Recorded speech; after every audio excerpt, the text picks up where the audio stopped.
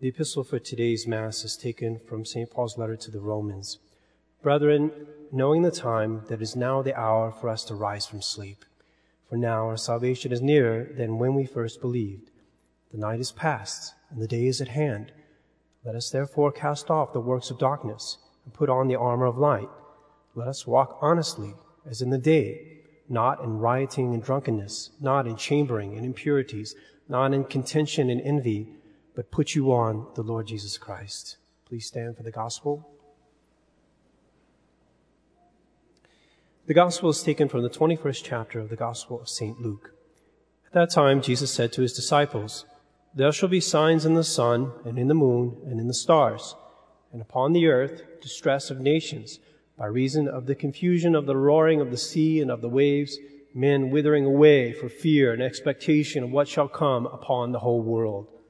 For the powers of heaven shall be moved, and then they shall see the Son of Man coming in a cloud with great power and majesty. But when these things begin to come to pass, look up and lift up your heads, because your redemption is at hand. And he spoke to them a similitude. See the fig tree and all the trees. When they now shoot forth their fruit, you know that summer is nigh. So you also, when you shall see these things come to pass, know that the kingdom of God is at hand.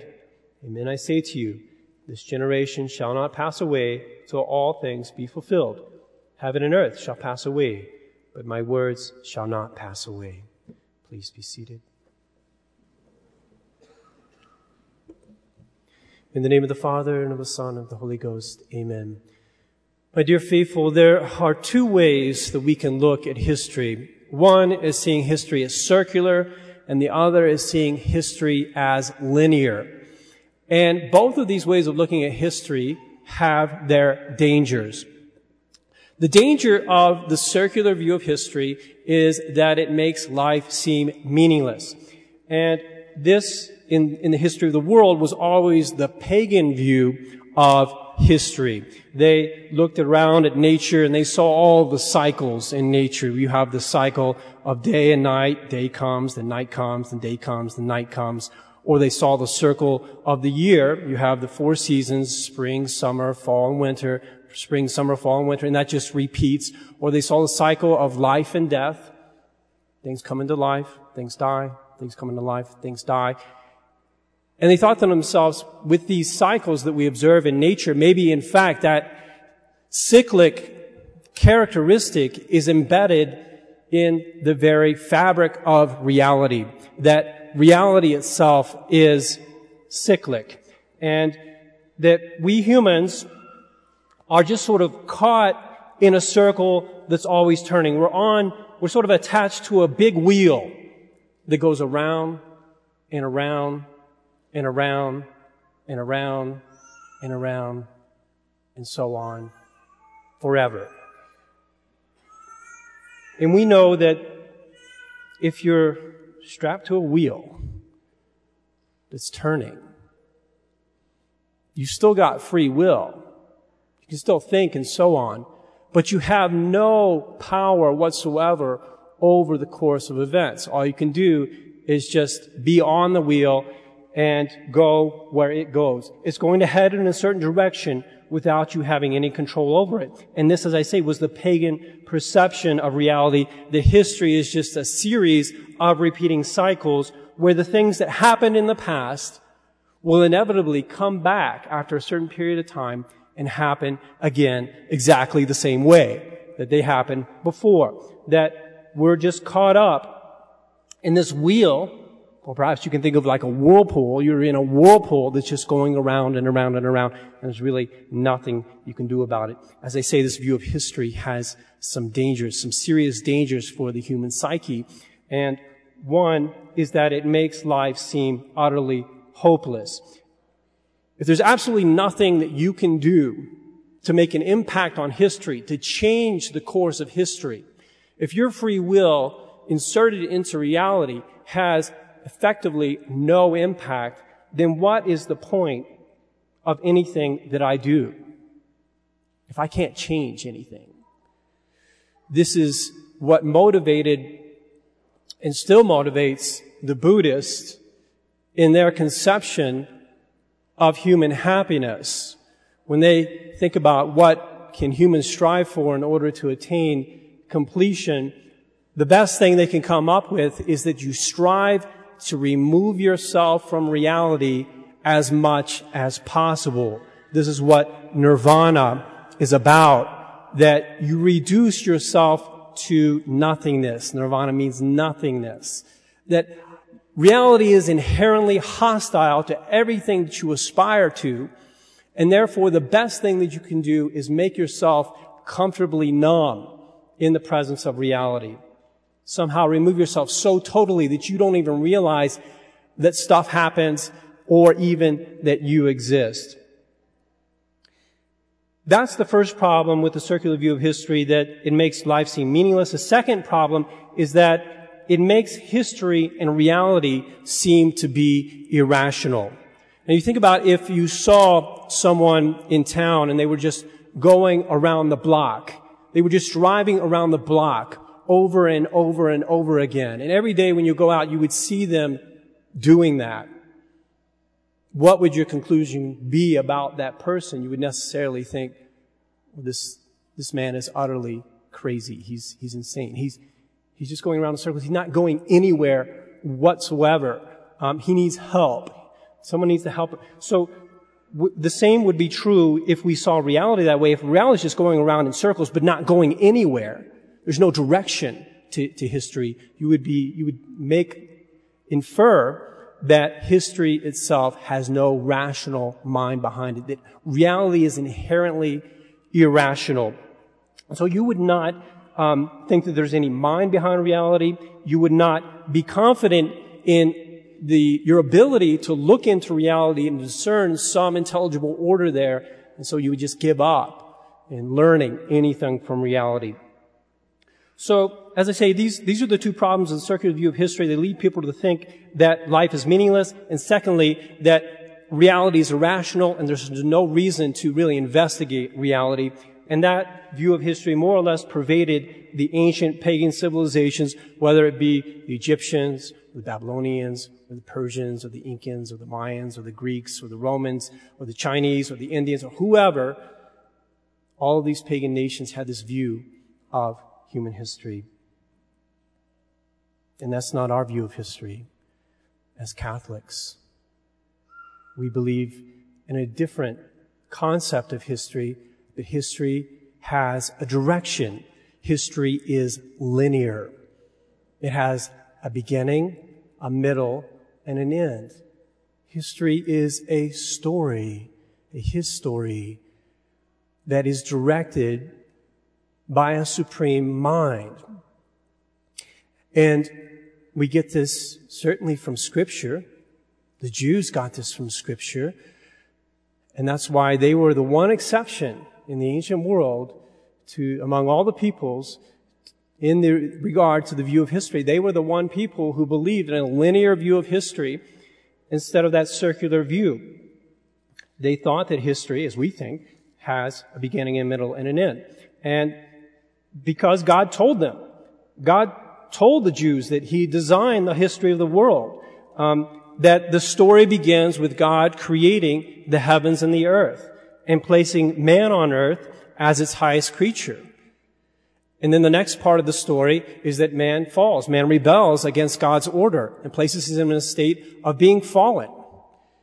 And God's decision of what to do in that situation is not that He's going to wipe man out and start over, but that God is going to take the evil that man himself has embedded in creation and in his own nature, and He's going to bring good out of that evil.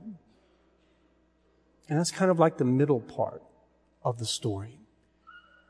The promise of the Redeemer that He will come and save us from our sins. And of course, we relive that middle part of the story at the beginning of the liturgical year in the season of Advent.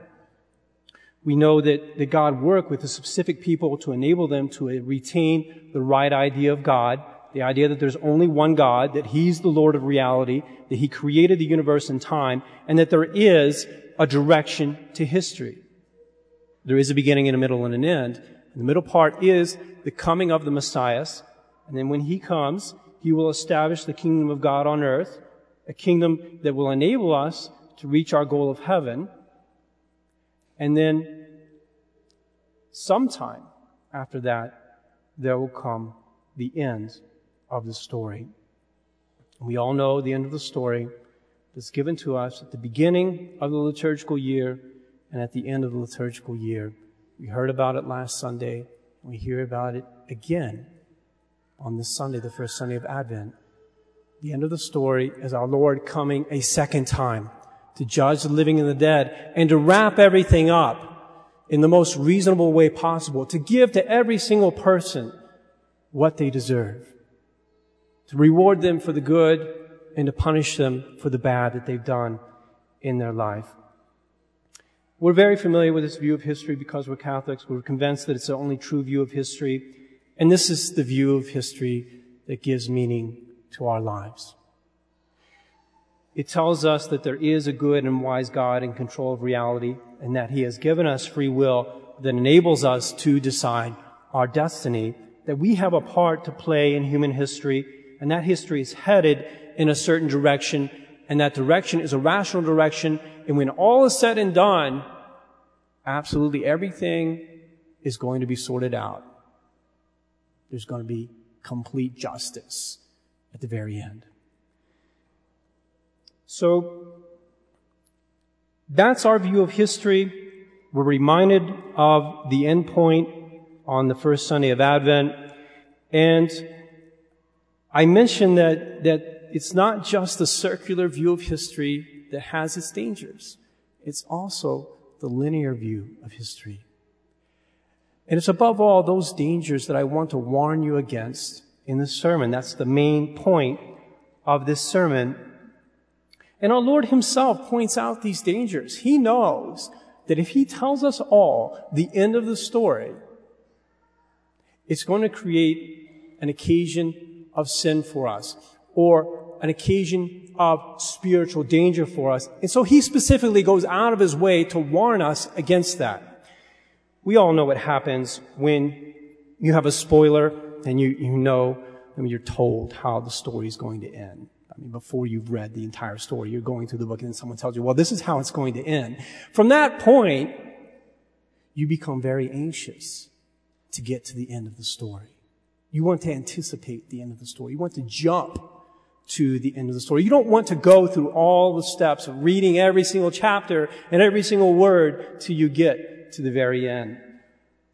And this is a quasi-universal problem for everyone who believes in the linear view of history.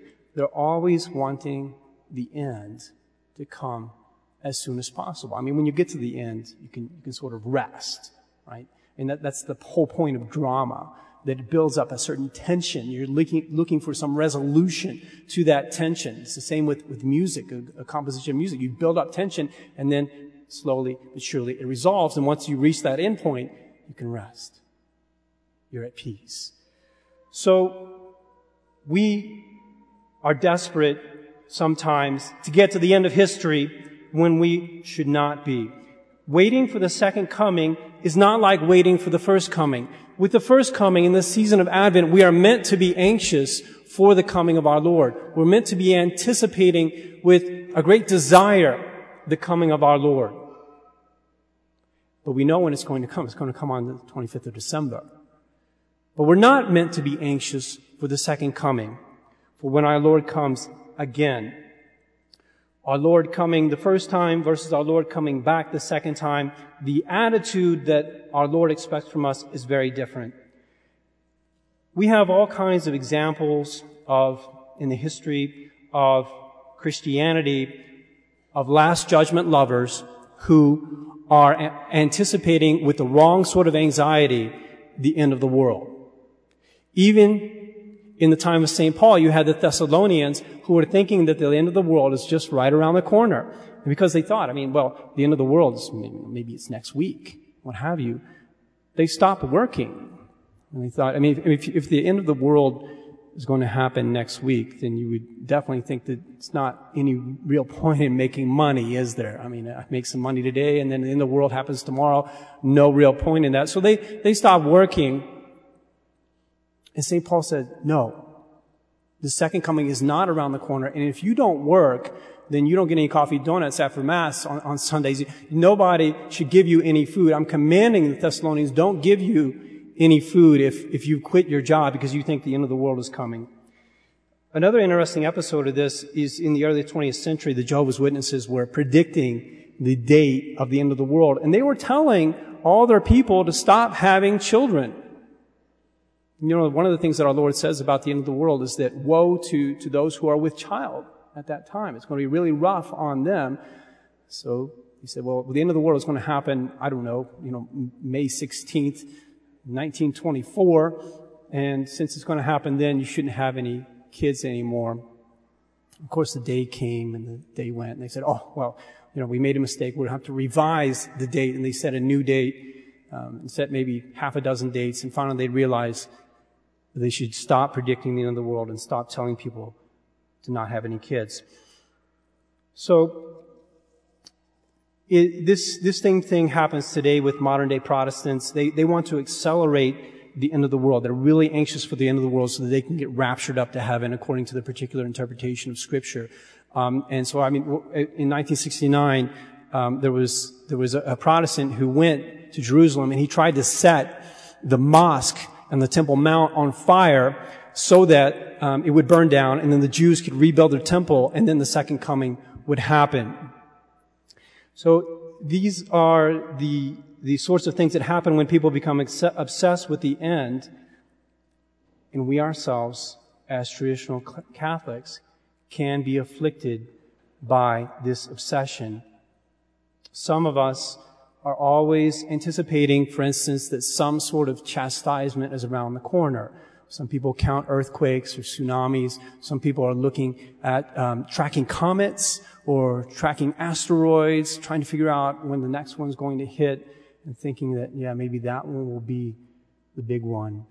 Some people are really anxious for the 3 days of darkness. They would love to have the 3 days of darkness come as something that will accelerate the consummation of the history of the world.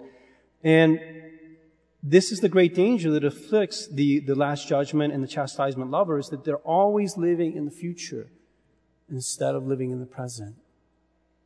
And the grace that God gives you is only for now. You only receive present grace. You don't receive future grace. So it's so important for us to live in the present and not in the future.